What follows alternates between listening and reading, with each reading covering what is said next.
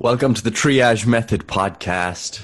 As always, with me, Gary McGowan, and my co-host, Mr. Patrick Farrell. How are you this week, Paddy? I'm positively fantastic today, Gary. I'm watching my garden outside and it is pissing rain, but the sun is still out because we live in Ireland. Anyway, what are we discussing today?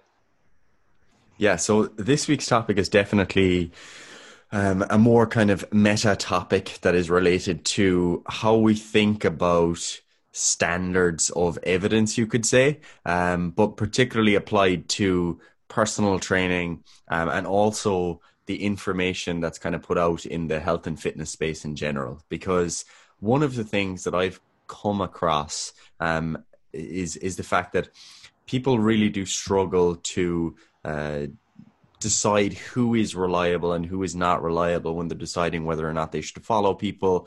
And for some reason, people tend to ask me or us fairly regularly, hey, what do you think of this person's content? Or what do you think of this person's content? Or what we might see is people will tag us in some sort of story and say, oh, these people are the best to follow. And it will be us. And then maybe some other people who we're kind of like, God, like I don't know if our content very much aligns with what they're saying at all, and those sorts of things. So from seeing that kind of discrepancy in terms of how people assess the reliability of information, and from kind of my own observation in terms of the way that different people online put out information, the different standards of evidence that they have, we wanted to kind of tease out some of the details there. So that all sounds quite vague, but basically earlier in the week, I made a post on my personal Instagram, and it was titled Navigating the Evidence-Based or Science-Based Spectrum. And the reason I call it a spectrum is because different people have different standards for what they consider to be science-based. And while we like to think that, oh, science is science, and, this is what the science says. And, I recently heard a doctor say, the facts are the facts, and these are what the facts are. It actually runs a lot deeper than that, because fundamentally, people have different philosophies for the type of information that they consider to be reliable. And you can certainly argue that there is a hierarchy there. And one of the big kind of, the way that I would dichotomize this, if you think of the two ends of the spectrum, would be the conservative person and the liberal person. And they're not the terms as used in American politics. They're kind of related, you could say. But the conservative individual, when they're encountering scientific information or evidence, or they're on PubMed looking for research papers, they're unlikely to come to a conclusion or a decision made unless there's rigorous evidence. So generally you're looking at multiple studies, or at least really well-designed studies that demonstrate efficacy. So efficacy being the intervention works in an ideal research-based setting, and effectiveness that the intervention works in kind of a real-world setting, so in practice pretty much. So they're unlikely to run forward with an intervention unless we have that evidence to say that this actually works in real people in the real world. That's what they're looking for. That's what the conservative is looking for, because they're not going to run and try to change things unless they have evidence to show that there is merit to doing so. However, the more liberal individual, they might look at science and evidence and say that, oh, look, based on, let's say, this metabolic pathway or something, it seems like this intervention might be helpful. So what they're doing is they're looking for plausible mechanisms that would make something useful without direct observable evidence, like the other individual, the conservative, who wants like rigorous evidence in the real world. So they're kind of willing to say that this might work based on these mechanisms, so I'm going to go ahead and make that decision. And as we kind of reflect on those two different ends of the spectrum, what I want you to note is that neither is inherently better than the other, because there are cases where you want the conservative to be making most of the decisions. You want to be quite conservative when you're making public health policy, let's say, in a lot of cases, okay, because you want to be able to say to people that if you put these interventions into practice, I'm very confident that this will have a meaningful effect. You're not just saying, oh yeah, here, everyone in the population, eat this specific food because it would kind of maybe make sense based on physiology or biochemistry that this might be healthful. We want more rigorous evidence than that.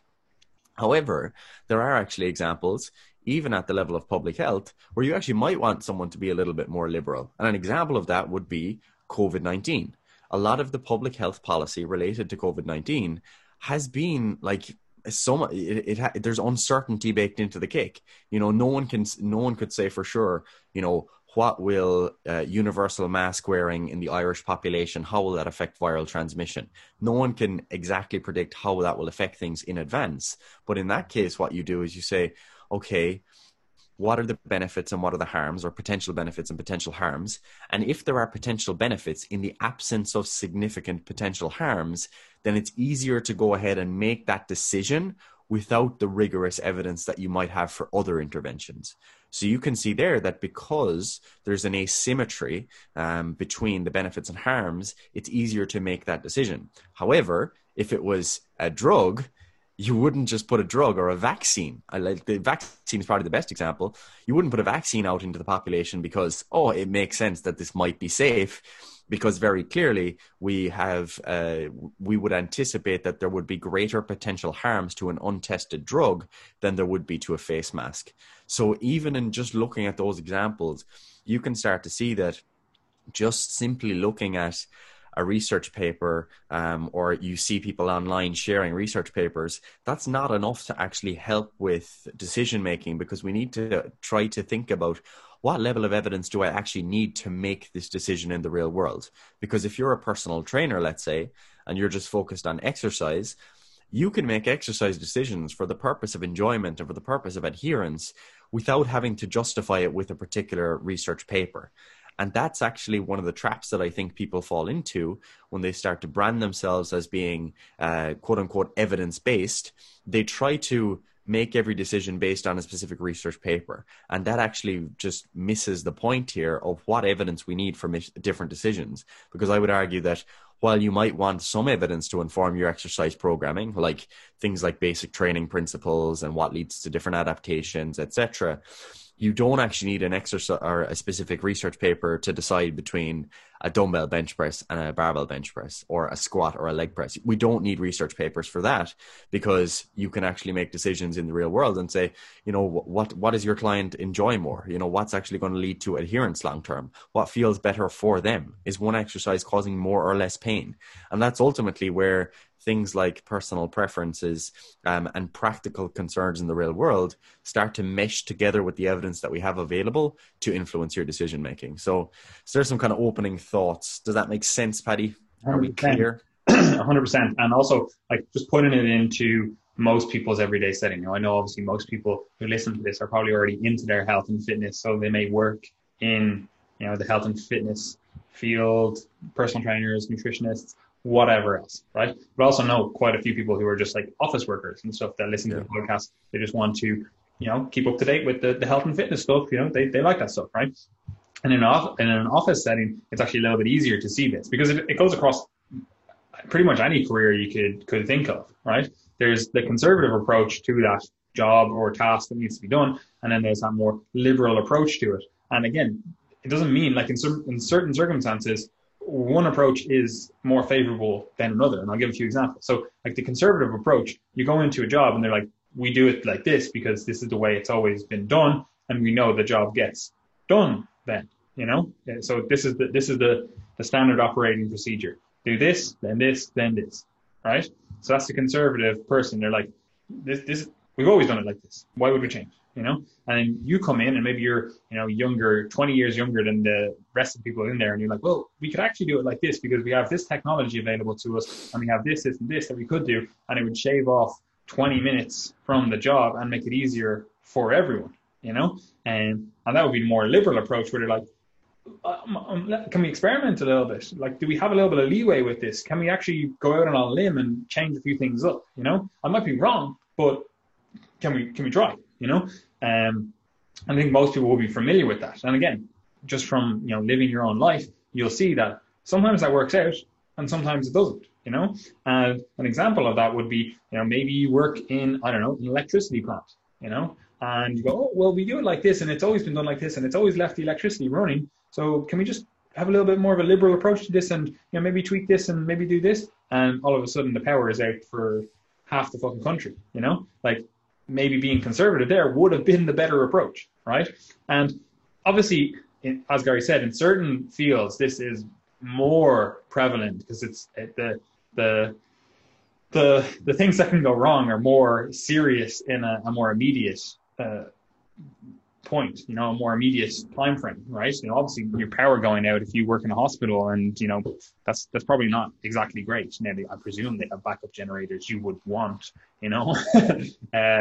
so like obviously there is immediacy to that. But if you're, again, like I said, in some sort of drug trial or prescribing drugs to a patient, you don't want to be like, you know what, I was actually reading this paper and there was this very small mechanism that I've no idea like the magnitude of effect, but it seemed to make sense. So, we have the standard operating procedure of like, give you this drug and this drug. I don't know, maybe it's for H. pylori or something. You're like, oh, we generally give triple therapy, right? This is the one we do. But you know what? I've actually been reading about, the effects of H. pylori on this other thing. So I'm actually going to give you this trial drug and I'm just going to prescribe it. We'll see how you get on with it. It's like, that would be a reckless approach, and could potentially lead to harm. The classic example that they always give with like drugs that lead to harm is thalidomide, when they gave it for nausea to pregnant women and it led to birth defects, and that's, if someone was more conservative in their approach and they were like,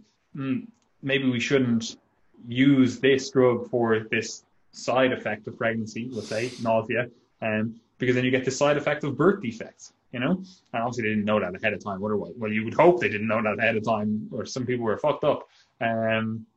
But being more conservative in your approach there probably would have been a better idea than being a little bit more liberal and going like, yeah, it actually seems to work for this. We don't really know the longer term consequences of this. It hasn't been as robustly tested as drugs are now. Let's go with it. So for a coaching perspective, or your own health and fitness journey, there are times when being more conservative makes sense. And there's times when being more liberal with what you do makes sense. A really good example is a lot of the stuff that we do with resistance training actually has no evidence base. None whatsoever. There's no evidence base that would suggest that squats are the best exercise for legs, right? And that's not to say that they're a bad exercise, but it's purely convention, purely conservative. Like if you make that decision, you go, oh, I'm evidence-based. Please show me the evidence. Right? If you go, squats are the best exercise, like, please, I'm intrigued. I love squats, So I'd be like, yes, fuck, I have evidence for this, but there's none. It's purely because of the way resistance training evolved, Like if we didn't create barbells, no one would be saying that squats are the best exercise. We'd have something else. Like if machines came first, we'd be like, oh, Jesus, I use the hack squat machine. I don't use that fucking barbell. That's disgusting,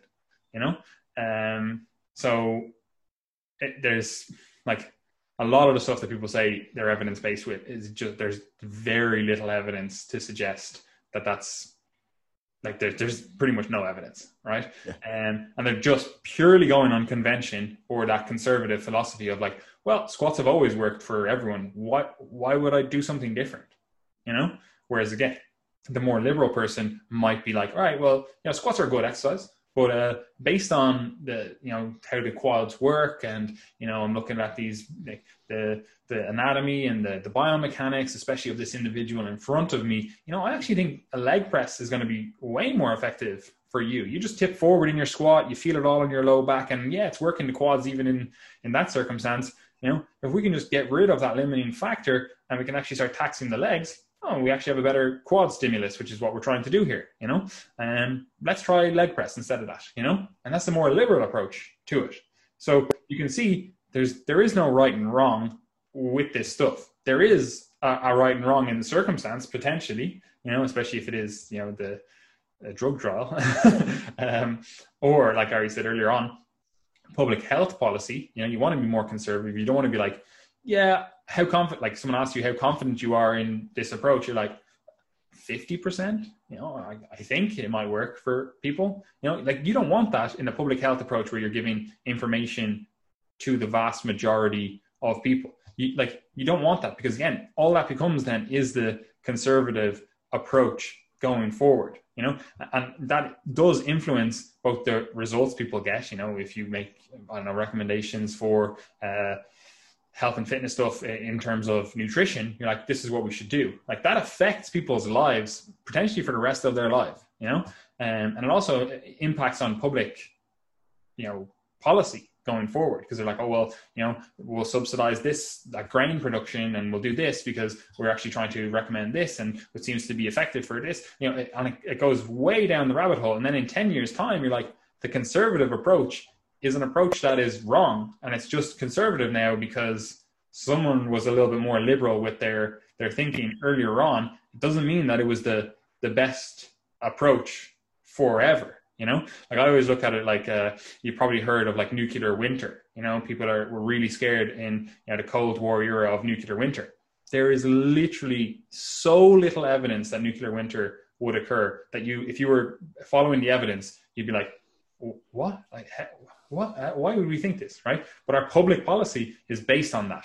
For like they did it basically. You get a lot of soot in the air or soot in the atmosphere, and they're like, oh, it would cause global warming, but they just don't factor in like soot or like black rain effectively, and then also all of the models use like a spring or summer time approach. So that would be the most impactful, but you know, who's to say it would occur then? So there's a few different flaws with it. I'm not saying that like I'm against nuclear winter having never occurred. You know, potentially there would be a nuclear autumn that would potentially occur. But what I'm saying is, you know, someone came up with that. They were a little bit more liberal. They were like, I'm actually against, you know, nuclear arms, nuclear proliferation, which, you know, that's, you're right to be against that. And they came up with this theory. They're like, oh, well, like, I think this makes sense. This is what would occur. Because obviously we don't know. It hasn't happened. So we're coming up, we're like, let's be a little bit more liberal. Let's be a little bit more creative, curious. Let's think of some things that would happen, you know? And then that goes down. Like, I don't think there was malice or, you know, harm or anything in like intent in the thinking of it.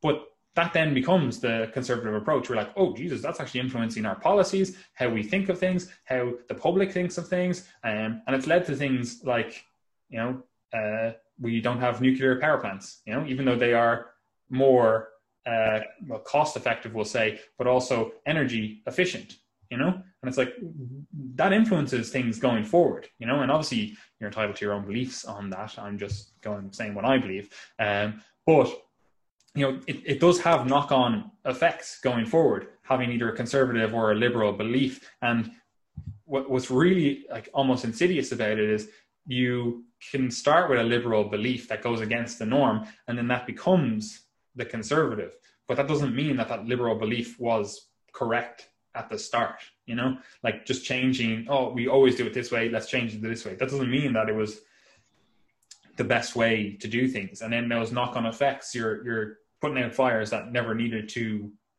actually occur. And then a new liberal belief, you know, they're challenging the status quo, maybe even goes back to what was previously done because ultimately it was more effective. Another good example would be, you know, moving the dollar away from the gold standard. You know, a load of people are like, yeah, that's a great idea because you can effectively have unlimited credit, right? But that effectively also makes unlimited debt, right? So we're in a situation where a lot of people argue that we should go back to the gold standard. You know, it made sense and we thought it was a good idea. But now we're like, a lot of people, not everyone, are like, oh, let's go back to the gold standard. We should be pegged to the gold, you know? And again, that can happen. And you, as an individual, you shouldn't necessarily fight that. You know, and what I mean by that is you shouldn't necessarily fight that in your own belief system. Like maybe you did believe something about a dietary approach or a training approach or a health topic or whatever, you know, and you're like, oh, I'm going to be more curious. I think this pathway, or I think this, and maybe whatever it is. Like you could just be wrong, right? Even though you're trying to be curious, you know, and you're trying to figure things out and you're trying to see little potholes and holes in the logic and whatever else. With that approach, and you come up with this other thing, it might be wrong, right? And this is unfortunately one of the things that happens in academia. People are afraid to be wrong, you know, like they won't admit when they're wrong, you know, or and you see this as well, especially in the health and fitness field, where people will effectively do something, propagate a lie or a myth or whatever, and then it'll be disproven, and they'll effectively just slowly distance themselves from ever having said that, even though like they built their name on it, or they have multiple videos and articles and whatever else on that topic. And you're like, anyone who's looking at this can see that you used to believe X and now you don't. And now you're pretending that you didn't change your beliefs on that, you know, or that your beliefs were different in the past, you know, in terms of like, you're like, oh, I didn't actually believe that, even though these words that you're reading from this article that I wrote say that, you know, and like, it's okay. You can be wrong. Like anyone can be wrong. It's perfectly fine, you know, and like, obviously we want to maximize the rightness that we are, but it happens, you know. You can be like, you have to be able to push that window. This is why people get tenure in like academia, so they know that their job is secure, they're not going to lose their job, so they can be a bit more curious. So before you have tenure as a professor or as an academic, you're going to be like, all right, I'm going to be very conservative. I know I'm not going to rock the boat. We're going to stay straight and narrow, right? But now I have tenure, I'm pretty secure in my job. I can be a little bit more liberal. I can, you know, look for this approach, and I can look for this approach, and maybe put my neck on the chopping board a little bit here because I actually think this is right, you know? So again, the way you navigate these things can change from liberal to conservative. Obviously not the political version of those things, but can change from liberal to conservative based on the situation in front of you, and then also based on, you know, what else is going on in your life and, you know, your thought process with things. Again, an example that most people can really resonate with is earlier in their life, you know, they, especially as a guy, you might be like, oh, I really want to improve my body composition, I want to build muscle, and you're willing to try so many different things. You're like, oh, it might help, right? But then as you get older and you're like, maybe I should be thinking about my health and longevity a bit more. You know, I have kids now, or I want to have kids or whatever. And you're like, maybe like I shouldn't take that random supplement that's only been out for a week, you know? I need to, I'm going to wait until I have, you know, more evidence that this is effective. You know, I'm going to waste my money on it, but I'm also not going to risk my health on some random supplement, you know? So like through your lifespan, you can see how things change. And I think being dogmatic with your approach and looking at other individuals and thinking like, oh, they are far too liberal for my liking in their approach. Right? I'm not saying their actual political beliefs, but in their approach, you're like, oh, I don't like how they always are talking about this mechanism or that thing or whatever. I don't like that, right? So I'm only going to follow these conservative people. Just remember that those conservative people that have this conservative approach, a lot of the time there's very little evidence for that, and they're literally just doing what has always been done. And that doesn't mean that it's wrong, but that doesn't mean that it's the most effective or best approach to things. And you might find that every so often that person that has these way more liberal beliefs comes up with a little idea that, you know, all of a sudden transfers over into the conservative, and it's like, oh, we just always do that now. It makes sense, you know? So yeah. And I think you can see some quite good examples of this in medicine in general, like how medical conservatism is kind of being encouraged, is implemented, and is becoming increasingly more popular over time, because there's basically always a trade-off between, like, let's say, like I would say that the conservative will basically end up coming up with more false negatives. So they might basically miss out on interventions that could potentially be useful, you know? So for example, if I'm quite conservative in terms of the dietary prescriptions that I give to the clients I work with, then there might actually be cases where I didn't make a decision to put them on maybe a keto diet, let's say, that could have actually been really beneficial for them, but I'll only find out in future. So there was a potential for false negatives there. Whereas the liberal, they're more likely to encounter false positives. So they're more likely to encounter implementing interventions that turn out in the future to actually have been useless, you know? And that's something that's actually not what you want in something like medicine, let's say, because you don't want to find out 10 years after or 20 years after that you actually just gave people loads of medicines all along that were actually turned out to be really harmful, and you did so in the absence of evidence to support their efficacy, you can see where problems will start to arise then. And you see that in medicine with things like screening tests as well. So the person who might be more liberal and is saying, hey, this kind of makes sense, let's just go ahead and go for that, they might say, oh, why don't we just screen everyone for everything? So why don't we all just get full body MRIs every single year to just make sure that nothing is going wrong? Whereas the more conservative individual will say, well, we don't actually have evidence that improves care for people, and if you screen certain populations in some contexts, let's say cancers in elderly individuals, let's say, sometimes if you're screening for those cancers, what can end up happening is the person actually ends up undertaking lots of investigations and potentially lots of treatment that doesn't actually impact their quality or quantity of life in the end, because it was unlikely to affect them before they died anyway.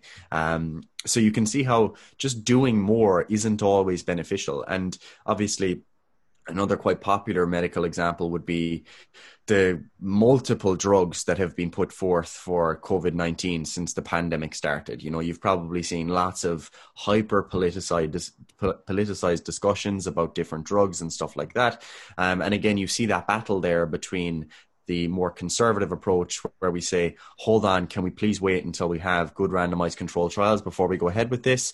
And individuals who are like, no, we need to get this stuff as soon as possible out to people. There was even an article, I think, in the New York Times last week or the week before, where someone was making the case that we need to fast track the vaccines and get them out to people as soon as possible. Whereas the conservative answer to that would be, if you're going to do that, can you imagine the backlash from conspiracy theorists and anti-vaccine people when they realize that a vaccine has been fast-tracked, and if there did happen to be harm associated with that because it wasn't rigorously tested? Like, that is a nightmare for public health and for medicine and for public trust in professionals or healthcare professionals in general. So you can see how there are these trade-offs.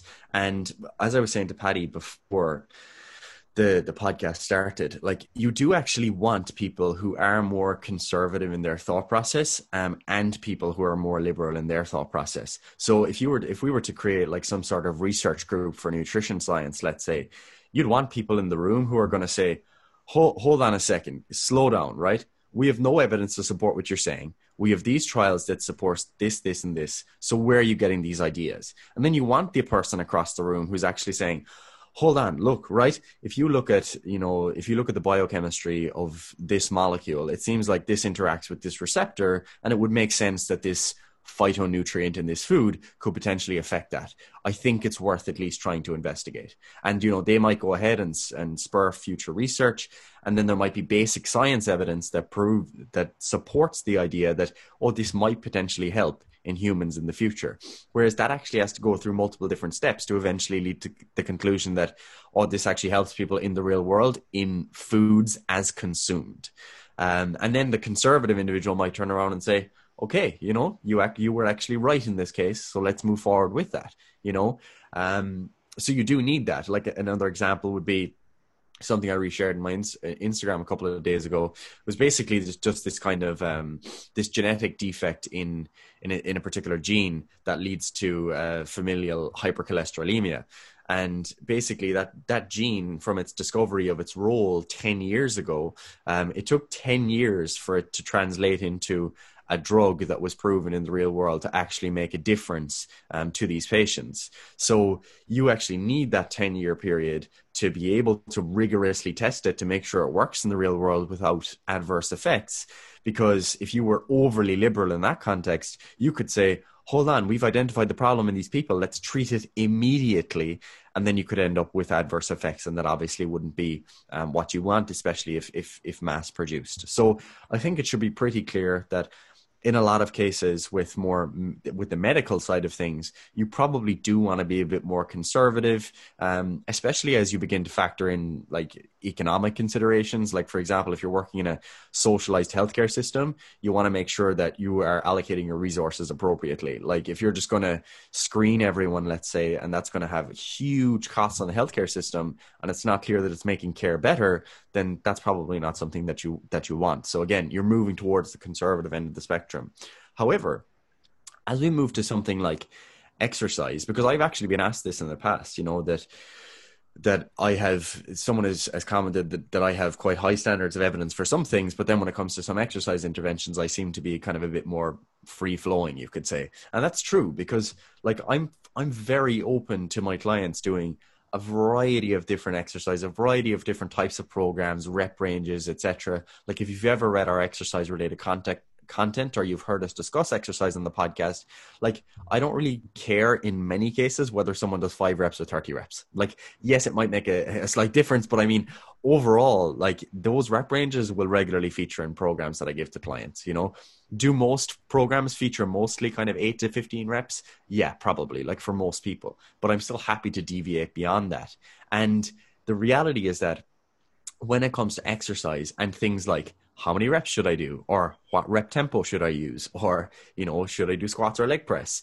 We don't actually need loads of rigorous trials to give us answers to that. We need to know that we're in the ballpark. That's the reality. Because for most people, when it comes to exercise, the outcomes that we're measuring are chronic adaptations. They're adaptations that are associated with this person being consistent and putting in the effort consistently over years and decades. Particularly as we look to health, we already know that the vast majority of people do not meet basic exercise guidelines. Therefore, if you were someone who is trying to allocate public health resources in terms of research funding, let's say, no offense, but I would not give my funding to someone who's investigating leg extensions versus leg press. Like that might be of interest to me personally, but from a public health perspective, who cares? It's just not a big priority because people aren't even satisfying the basic requirements. So obviously, like, there's some sports science researchers listening who are like, oh, we already find it hard enough to get funding. You don't need to make it harder for us. But clearly there is a priority there. There's a hierarchy there in terms of what you might want to fund and the potential benefits that could be associated with that. So what I would say to people when it comes to deciding on exercise, I think you have more freedom to use like basic reasoning and personal preferences, etc., than you might do with something like prescribing a medicine. Obviously, those things like personal preference and patient consent, etc., still factors into those decisions. But with exercise in particular, with something where adherence is a pretty large barrier and enjoyment is so incredibly important. And I don't mean enjoyment in the sense that everything needs to be fun, but at least that the person's like, yeah, I like coming in and doing these exercises. These feel better than the other exercises, so I'm going to do them.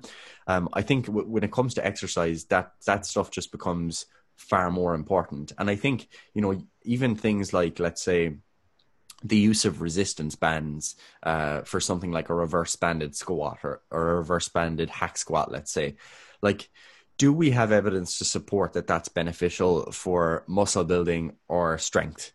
I wouldn't say there's very rigorous evidence. In strength, you can make some cases. In hypertrophy, I'm like, oh God, it's hard to make the case based on rigorous evidence.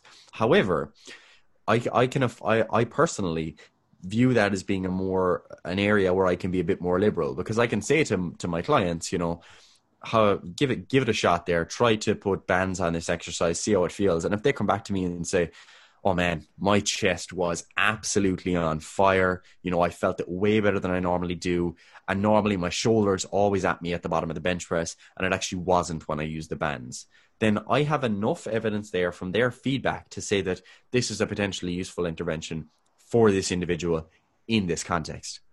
What you generally will not see me say is that, oh, you need to band every exercise and that's something that's useful for everyone all of the time. However, you can make cases where that is the case. So I think that's a good example of a type of decision that you might make that is a bit more liberal and you're not being too conservative with your decision making, because there's a potential to influence your client's experience and potentially their results. And that's particularly useful in the case of pain and injury, because often in the case of pain and injury and in a rehab context, we actually don't really have evidence to support specific exercises. There are some like rare cases, like let's say in hamstring rehab, the Nordic hamstring curl has been researched extensively. However, for the vast majority of cases, like there's just not really evidence there to say that you should to these exercises for knee pain, and for good reason, because we don't have a reason to believe that there are particular exercises that would be more or less beneficial or that you would need to prescribe. So if I have a client who's coming to me and they have knee pain, let's say they have a patellar tendinopathy or something like that, then I feel I have a lot of freedom in terms of my decision making. Like, there's evidence obviously that points you in the direction of what you need to do, but it's a very loose recommendation. And that recommendation might be something like, you should do knee extension focused exercises. But that's a very, very loose recommendation.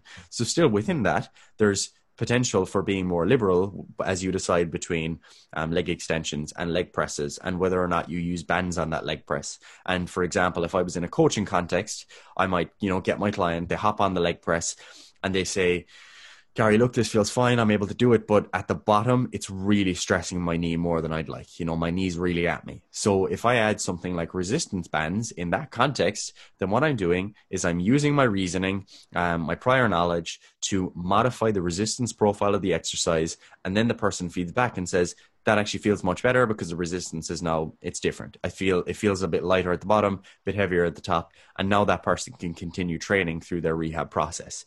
We don't have evidence to support that, but you can still make the decision. And I think that should hopefully make it clear why you have to have different frameworks for decision making depending on the issue that you're dealing with. I'm going to be feel a lot more comfortable about recommending nutrition interventions to my clients who, let's say, if I have a client with ulcerative colitis, let's say, and they say they're with like fat loss months on things like calories and macros and personal trainer specific stuff, I'm like, cool, that's no problem, we can work with that. However, if that client turns around and says, what diet do you think I should do to heal my ulcerative colitis, that's an area where I have to actually step back and say, not only from a scope of practice perspective, but from an evidence perspective, I have less freedom to actually make decisions there, because I have to be conservative. I don't know what the potential harms are. Like, for example, if you could say that maybe that individual, if they go on something like a carnivore diet, let's say, and they actually have, let's say, improvement in their symptoms briefly for a short period of time. If I do that and I'm more liberal in my approach and I don't have evidence to support that, I mightn't actually be aware that there could be unknown harms. Like, for example, down the line, potential, maybe because they're missing certain phytonutrients or polyphenols or fiber or whatever, that actually leads to worsening of their condition and more adverse outcomes in the long term, higher rates of things like having to have their colon removed or surgery or whatever. Like, I can't know that in advance. And if I'm using solely their symptoms as my means of feedback and decision making, that can be actually potentially dangerous in those situations. So yeah, there is a spectrum here, and you need to consider what evidence you need on the basis of the specific decision that's being made. And then you need to consider, is there an asymmetry here, an asymmetry between benefits and harms? Because if it's more likely that there's going to be a benefit and there's very low risk of there being harm of the intervention, like using bands on a leg press, please feel free, go ahead.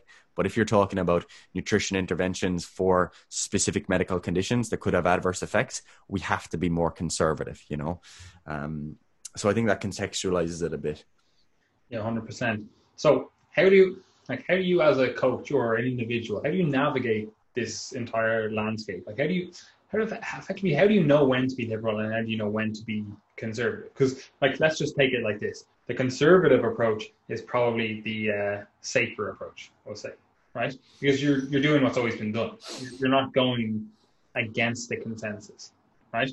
Now, I say safer, that's not always the case. For example, even in the exercise context, you might be just choosing exercises because those are the exercises that have always been done, and you have an individual in front of you who's just, they're just not built to do that exercise, and it's almost 100% likely that they're going to have harm as a result. Like, they're doing a bench press and they get it halfway down, and that's as far as they can actually go with their shoulders in a good place. And you're like, no, you must touch your chest, and they're like, da, da, da. And you can see that they're just moments away from snapping all kind of rotator muscles, right? But you're like, well, this is the way it's always been done. So if we take it that generally the conservative approach is a safer approach, is that where we start? Do we start with the conservative approach and then we start looking at, all right, we have this theoretical knowledge, you've read all of our articles, you're in the coach's corner, you're getting all that information, and you have theoretical knowledge, or at least a lot of it, right? So you're able to make good, we'll call it evidence-based decisions, right? Um, do we then just start tweaking things? We're like, oh, we can be a little bit more liberal here and maybe a little bit more liberal here and here, but we should definitely keep this pillar here as like a conservative pillar. Like we obviously don't want to change multiple things at once, but also this, it probably makes sense to keep this as a very conservative pillar of what we're trying to achieve. I don't know, maybe we'll say it's nutrition. You're just like, well, I'm not going to just recommend some random diet when you haven't even mastered, getting an appropriate calorie diet, so like, how do we navigate this? Do we just stay conservative until we have reason to believe that a looser, more liberal approach to a certain thing is good? Or do we start with maybe a template that's conservative, and then we bring in liberal stuff from the start? We're like, based on just looking at this individual, I think this exercise or banning this or doing this, and having a little bit more of a deviation from what's always been done. Do we just start out with that? Like, how do we approach this? Yeah, I would say yes. I think that's a good framework to work with, because like I think an example of this, a good one is nutrition, right? So we get someone on board and they're initially, they're just looking to get their diet in order. And I initially say to them, okay, we're going to start off with a protein recommendation that seems reasonable within the ranges we normally recommend. So let's go 2 grams per kilo. Fat, let's start maybe around 1 gram per kilo, and then let's fill the rest of your calories with carbohydrates. And then I'll give them some guidance on, what foods might want to make up those calories and carbohydrates and proteins and fats, etc. And then maybe we review after week 1 and we move forward with like that for a few weeks. And that's my conservative starting point, because I know that those recommendations are taking care of my clients' needs in the vast majority of cases, and it's a diet pattern of moderation, and there's a lot of flexibility within that. So as we move forward, then let's say over the first 4 weeks, what I begin to observe is that on average, this individual seems to be way overshooting the fat target and way undershooting the carbohydrate target, and their feedback to me is that I feel much better when my carbohydrates are a bit lower and my fat's a bit higher. It also suits my taste preferences. And because of where I'm from, the cultural standards of the foods that we eat aligns very much with this sort of macronutrient breakdown. So in that case, I'm going to be like, okay, cool. Let's actually begin to move in that more liberal direction or freedom direction, where we begin to say, all right, I'm going to give you freedom to actually, create a diet structure that's more appropriate for you. And we begin to move in that direction. And the person, they're at 150 grams of carbs now. And then, another 4 weeks and they're like, I actually want to bring my carbs down lower and my fat up higher. And it's like, okay, yeah, right. We're at 100 grams of carbs. And as that process continues, there comes a point where I'm like, okay, I actually need to pull this back in. I need to be a bit more conservative, because what I'm seeing in this individual is that the vast majority of their fat intake seems to be coming from, let's say, butter and bacon fat. There's very little diversity there. It's mostly saturated fat. And as I begin to look at their carbohydrate intake, they're kind of just getting a few extra grams of carbs from like sweets and stuff that they have around their workout, and their fiber intake is quite low. So as I look at that, the person might come back to me and say, I'm actually feeling really, really good. I've felt this good in ages. Their weight loss is going really well. However, that's where I have to bring in that kind of conservative perspective and say that, look, I don't actually know 100% whether or not this is doing you harm. However, based on the evidence that we have available, it's probably not a great idea for most of your fat to be coming from saturated fat and for your diet to be really low in fiber.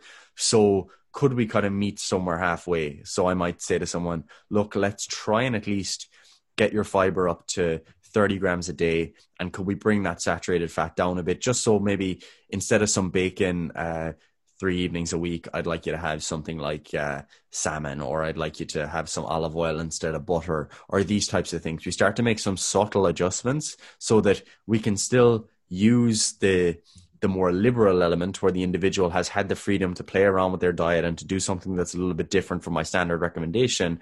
But I'm also kind of coming back to those conservative pillars of what I think a good diet pattern looks like. And then we kind of meet in the middle. So that's how I would look at it. I would say we start more conservative or just general. You get more specific to the individual by using their feedback in a kind of more liberal manner. But then you always have those kind of conservative pulls that you hold yourself to and that you try and pull yourself back to. Because like, I think what people need to realize is that it's almost always sexier in any domain to be that more kind of liberal individual, the individual who's willing to deviate from convention, to kind of move to newer things based on something that might be useful. And that's always sexy because it's new and because it's novel. However, the benefit of being more conservative with the evidence that you use is that you come back to kind of what's tried and trusted and what's likely to be most useful. And the thing is, that's not always going to sell well. And that might even be the case for your clients. So your clients might actually say to you that, oh, but, I want to try out this new diet. I actually enjoy this more and I'm feeling better. So that's ultimately where I think something like education becomes really, really important. And it goes back to what we discussed in the last podcast on collaborative decision-making. If you can inform the individual why you are being more conservative, it demonstrates the fact that you actually do have concern, you've thought deeply about this, you've educated yourself on the topic, and then it's more likely that they're actually going to be willing to rein things in a bit. So that's what I would say. Other examples of this would be in the nutrition context, something like a more IIFYM, or if it fits your macros approach to dieting, let's say, or the extremes of flexible dieting. So like I said, if I give someone the initial calorie and macronutrient recommendations and they come back to me and they're hitting the targets, but their food quality is just awful, so they kind of they hit their protein, but they do it by just throwing in a few shakes and protein bars, and their overall diet pattern is primarily processed foods, junk foods, hyperpalatable, high calorie foods, lots of sugar, lots of refined carbohydrates. They're not cooking anything, lots of packaged foods. Like, as I look at that, I'm thinking, okay, look, you are satisfying the needs in terms of hitting your calorie and macronutrient targets. And yes, you are going to lose weight and move towards your body composition goal with that approach. However, I'm concerned long-term that this is actually a recipe for disaster when it comes to adhering long-term, especially as you get leaner. Things like satiety become more of a concern. As you accumulate more and more years on a diet pattern like this, we might be concerned about nutrient insufficiencies. We might be concerned about adverse metabolic health effects. So I don't think this is the best approach for you. So again, you're starting conservative. You're saying that, okay, you're giving the person freedom and flexibility, but as they take that too far and become a bit too liberal in their approach, you need to, again, be able to rein it back in, be able to become a bit more conservative. And that's where you need to take things. And one final example, just as it relates to exercise, because I said previously that it's a good idea to, be a bit more liberal with your exercise approach. However, again, it's not you can only take that to a certain degree, because let's say we're designing a program for someone and I tell them that there's quite a bit of flexibility that they have. And, we don't have that much evidence to support specific periodization models or whatever, or different programs. However, we have evidence for basic principles. I might start someone off and, right, let's say we're doing a 4-week block, 4 days per week. They've got fixed exercises that they're doing each day, maybe one exercise per day. I give them autonomy to make their own decision. And we've got rep ranges, etc. And they come back at the end of 4 weeks and they actually say, look, Gary, actually, for the last 2 weeks, I decided to just change all the exercises because, there's no evidence to support, like, I have to do just one exercise. So I kind of just change them around each workout. And that, again, would kind of bring you back to my more conservative principles and saying that it's probably more likely that if we repeat exercises each week, that you're going to get more of a benefit from them by gaining the skill and ensuring that we're moving past basic motor learning. or neurological adaptations. So we need to kind of repeat those exercises each week. And look, I know you've been kind of just randomly hitting rep targets, but I do think we should kind of maintain some sort of rep range that we work in. So again, what I'm doing there is bringing it back to a more conservative approach while still allowing for some freedom. So what I might say to that individual, if they feel they benefit from more autonomy in their programming and more flexibility and being more liberal there, I might give them broader rep range targets, maybe on a couple of exercises, and maybe 2 exercises at the end of each workout. I give them autonomy. So it could be something like, all right, autonomous bicep exercise of choice and tricep exercise of choice. Because, like, what are you going to do? Like, you're going to do an easy barbell curl or a dumbbell curl. Like, they're just not that different. Whereas something like a squat and a leg press, they actually are quite different. And if you've been doing leg press for a while and you go back and do a squat, you actually kind of feel like Bambi, you Bambi on ice kind of thing. You're not real coordinated. You don't have those adaptations. So you're only ever getting back to your baseline level of strength as opposed to actually progressing strength. So yeah, I think that gives people a framework to think through these problems. What do you think? 100%, Gary. I actually have nothing else to add. I think that effectively does cover everything.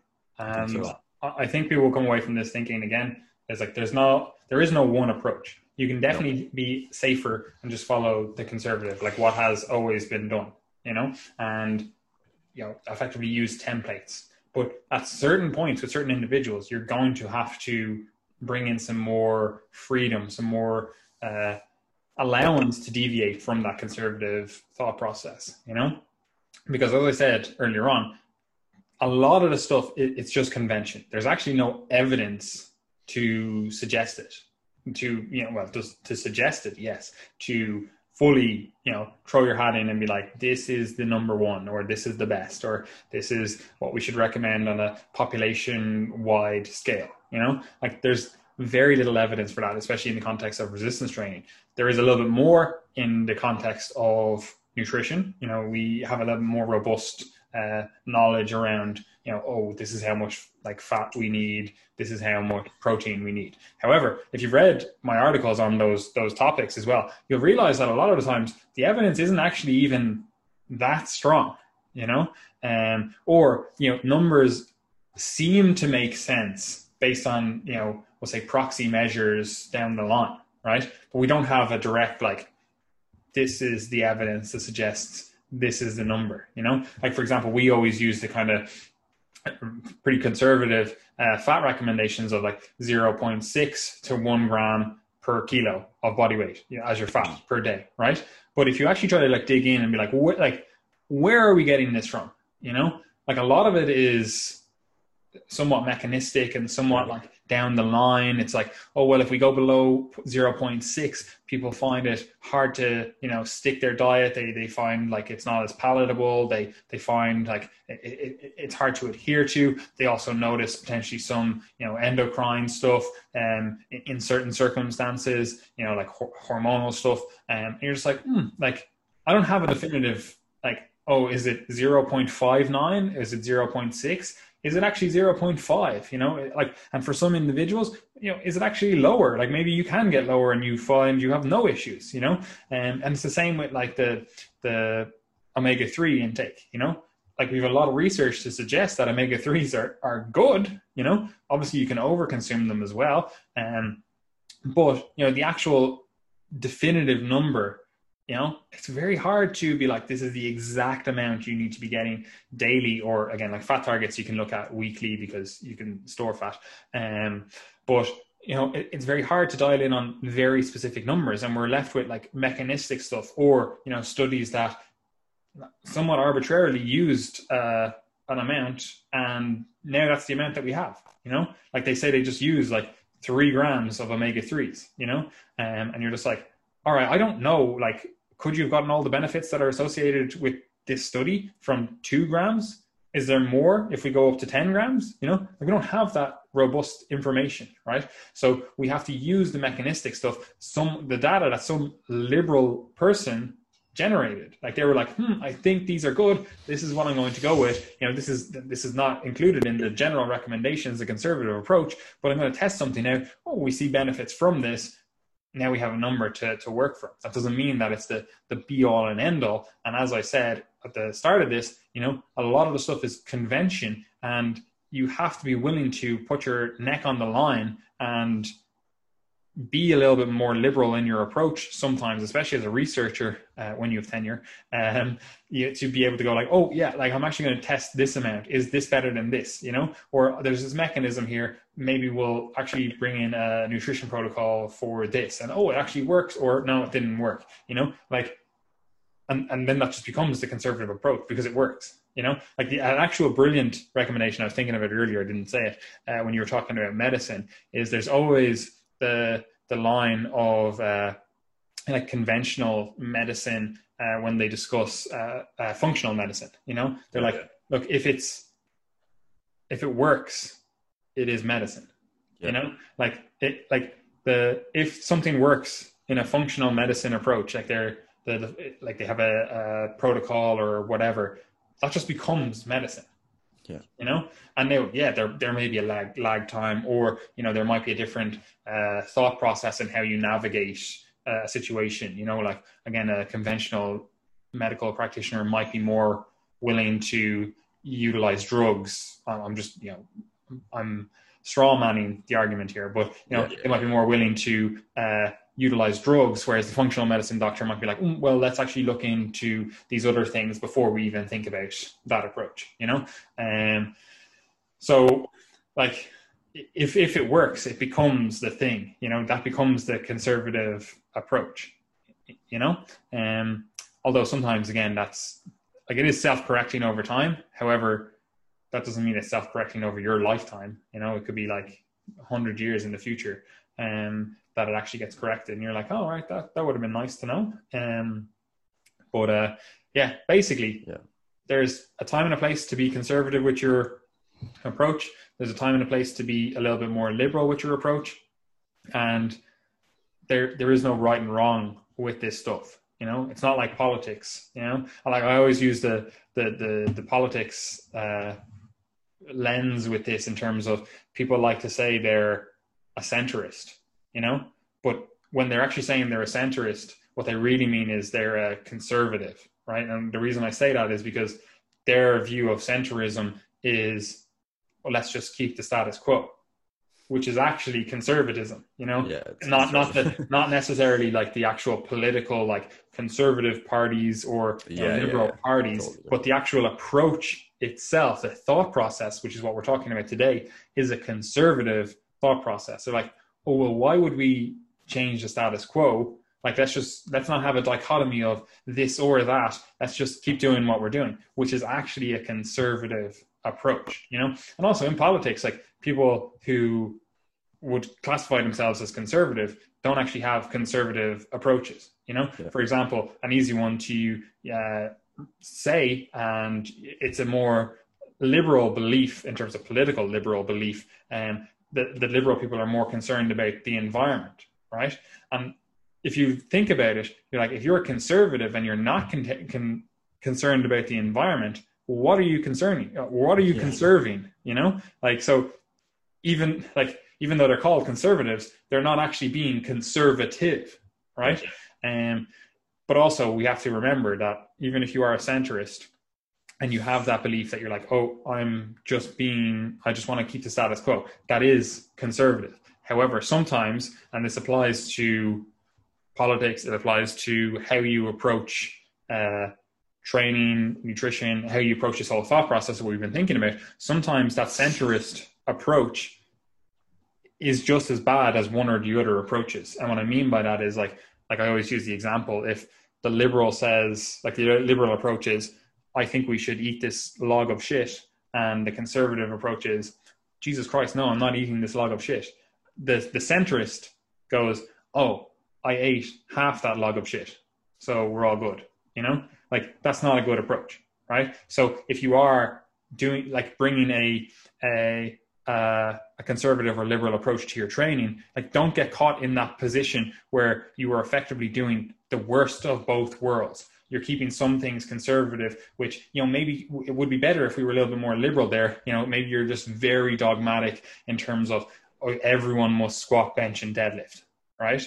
but you're more liberal in other areas, which potentially it would be better if we were more conservative. For example, you're like, yeah, of course, go the super high fat carnivore diet, and that's great, and it's like you're being more liberal with your nutrition recommendations, and being extremely conservative with your training recommendations, and this doesn't necessarily lead to the best outcomes long term. Now, that's not to say that it doesn't lead to good outcomes. It's very potentially that it does, but we probably would have been better being a little bit more on that, we'll call it the centrist approach, in terms of let's have a little bit of more liberalness in the exercise recommendations. Like, this individual is clearly, not really built to deadlift. Like, they really struggled to get the bar off the ground. And once it's up like 2 inches, they're like, yeah, I actually feel great, So being a little bit more liberal in your recommendations there would probably be a good thing, and the same with the nutrition, being a little bit more conservative and not saying like, oh yeah, of course, just eat as much saturated fat,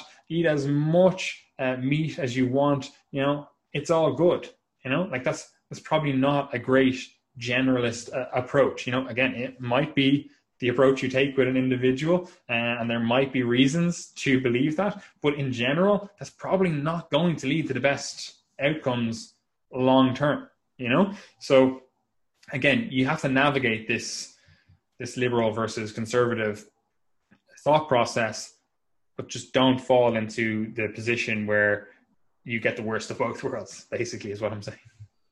Yeah, and definitely don't just attack it to your own political beliefs, because you don't want us to leave this podcast and be like, oh, well, I'm conservative politically, so I'm going to become super conservative with all of my recommendations, or vice versa, because very often they actually go in the opposite direction. So yeah, just ditch the American politics kind of terminology for a moment. But anyway, the one other thing I was going to say, because you brought up the kind of the carnivore and the low carb examples, is you can actually see really good examples of where this plays out in the low carb and the carnivore community. Like, an example of this would be your man Paul Saladino, the carnivore MD. He made a post like a few weeks ago, like celebrating his LDL cholesterol of like, I think it was close to like 600, something like that, which is like really, really, really high, like very, very high. Like it's not probably not good, but his case is kind of like, he's like, well, they haven't studied this in populations like me, so I'm going to be fine. And that is the case of a lot of kind of people in the low carb, high fat kind of keto community. They'll basically say that, look, LDL seems to be associated with cardiovascular disease in certain populations, but we actually think that it's probably wouldn't apply to us because we're lean and we're healthy, and because we don't have carbs in our diet, or we have low insulin, then it's not going to matter. And that very liberal belief, because basically what they're saying is they're making some sort of mechanistic hypothesis and they're running with it at the expense of like potential serious harm. Because the like when you're talking about something like potentially having a heart attack at 40 or 50, like that obviously becomes really, really important, and you need to cater your decision making to that. And the interesting thing here is that people in the general population, as they observe the discourse between people like that, let's say, and maybe the more conventional medical community, they can often end up quite confused, because the person who is standing up, let's say, for eating a diet that is more rich in vegetables and fiber and etc. and contains carbohydrates, they're not necessarily saying that there's absolutely no possible way that the carnivore diet could improve your health. But what they are saying is that based on everything that we know, it's fairly unlikely that an LDL of 600 is going to be benign. Okay, it's fairly unlikely. So if we can look at someone like that who's on a low carb, high fat diet, and they're eating loads of saturated fat, most of their fat from saturated fat, and their LDL is increasing, and we know that that's generally harmful in the general population, then it makes sense on a medically conservative basis to turn around and say, this probably isn't the best idea based on what we know. The reality is that we can't know everything. And you have to start thinking in terms of probabilities when you get cardiovascular disease 100%. It's a case of probability. So being more kind of conservative in your approach, you accept that, all right, there's certain, based on what we already know, there's an increased probability of certain adverse events with certain profiles, let's say lipid profiles, and as a result, potentially certain diets. And when we make recommendations to the population, we're more likely to sit on the side of what seems to be associated with good health, based on lots of evidence, rather than jumping to something that people who've done it for a few years feel better on, but we don't ultimately know the long-term outcomes. So yeah, there's very clearly a kind of a philosophical difference in terms of how those groups of people approach evidence.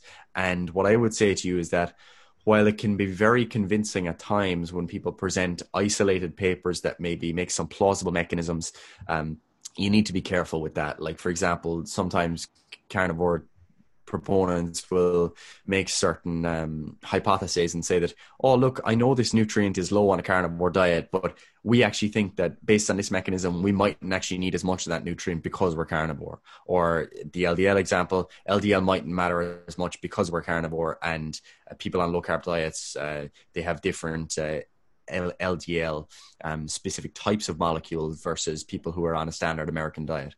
But those mechanistic hypotheses, they're interesting and they can take you to a certain point. But if you're thinking about your own personal health or the health of your clients, I think being a little bit more conservative is probably generally a sound idea. Yeah, I just think moving the goalpost to fit your diet pattern is probably not a great idea. Yeah, no, it's just not good. And that's exactly what most diet cults do. Yeah. Like, again, like you said, like they're like, well, like vitamin C in the carnivores, they're like, oh, well, we actually don't need as much. And I'm like, okay, that's perfectly fine. But then you have to explain throughout history how people who ate like this got scurvy. Like, you have to explain that. If you think this, then tell me, explain this. For example, the pioneers in America, they when they went across like the Oregon Trail, for example, or what were those two people that explored the west of America? Their name is completely gone out of my head. Anyway, the two explorers, like all their explorers with them and stuff, they were able to catch a load of animals. They were able to catch rabbits. They were able to catch bison, whatever. And because they weren't eating vegetables, they got scurvy. They got a vitamin C deficiency. So they were eating basically only meat. And you look at their journals, they're like, we caught X amount of meat today. We killed this buffalo and we ate it. And they were basically only eating meat because there's like the fruits and vegetables and stuff. Like, obviously that's a little bit harder to get in North America where they were going. Anyway, like you might stumble across some berry trees occasionally. But anyway, they got scurvy. So you have to explain that. You have to be able to explain that with your diet pattern, how someone in history ate like you ate, or like you eat, or you're suggesting people should eat, and they got something that you are saying is not a concern, right? So you have to be able to explain that if that is the case.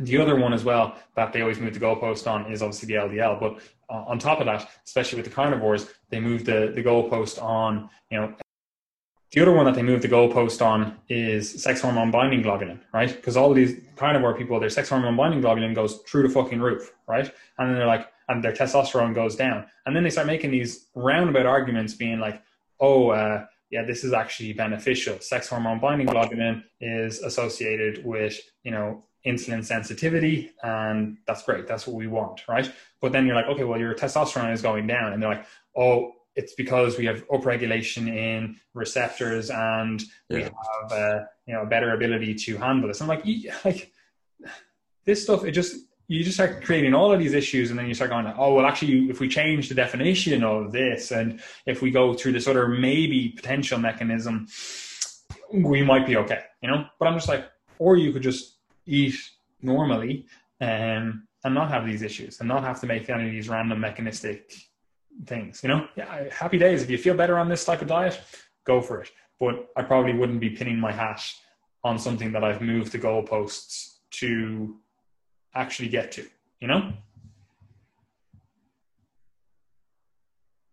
Anyway, we had a few technical difficulties there. Hopefully with the edit that I have done on it, you'll all have listened to that flawlessly. But Gary's going to wrap up the podcast now. So Gary, where can people will find us. And I believe we have an announcement to make, because this is going to be coming out at roughly 5 a.m. on a Monday, and at roughly 9 a.m. on this Monday, something is happening. Yep. So, guys, for most of you who have been following along with the podcast for the last number of months, you'll know that we have been working on a project called the Coaches Corner, which is basically an educational platform designed for personal trainers. Of course, it's open to anyone. If you're an interested trainee, you're more than welcome to join. However, it will be catering for people who have, they've got some level of knowledge already. They're working with people, and ultimately we're going to be trying to apply theory in practice so that those individuals can go into coaching that day and actually help out their clients, and that will also include a support group, Facebook support group, to actually allow people to present their cases. Right, I was working with this client today, I was having this problem, what do you think we should do? And we'll be creating custom content for those types of issues. So it is going to be very much applied. So if you are interested in that, guys, today is the day that we are going to be launching it. For those of you on the email list, you will be receiving an email to let you know.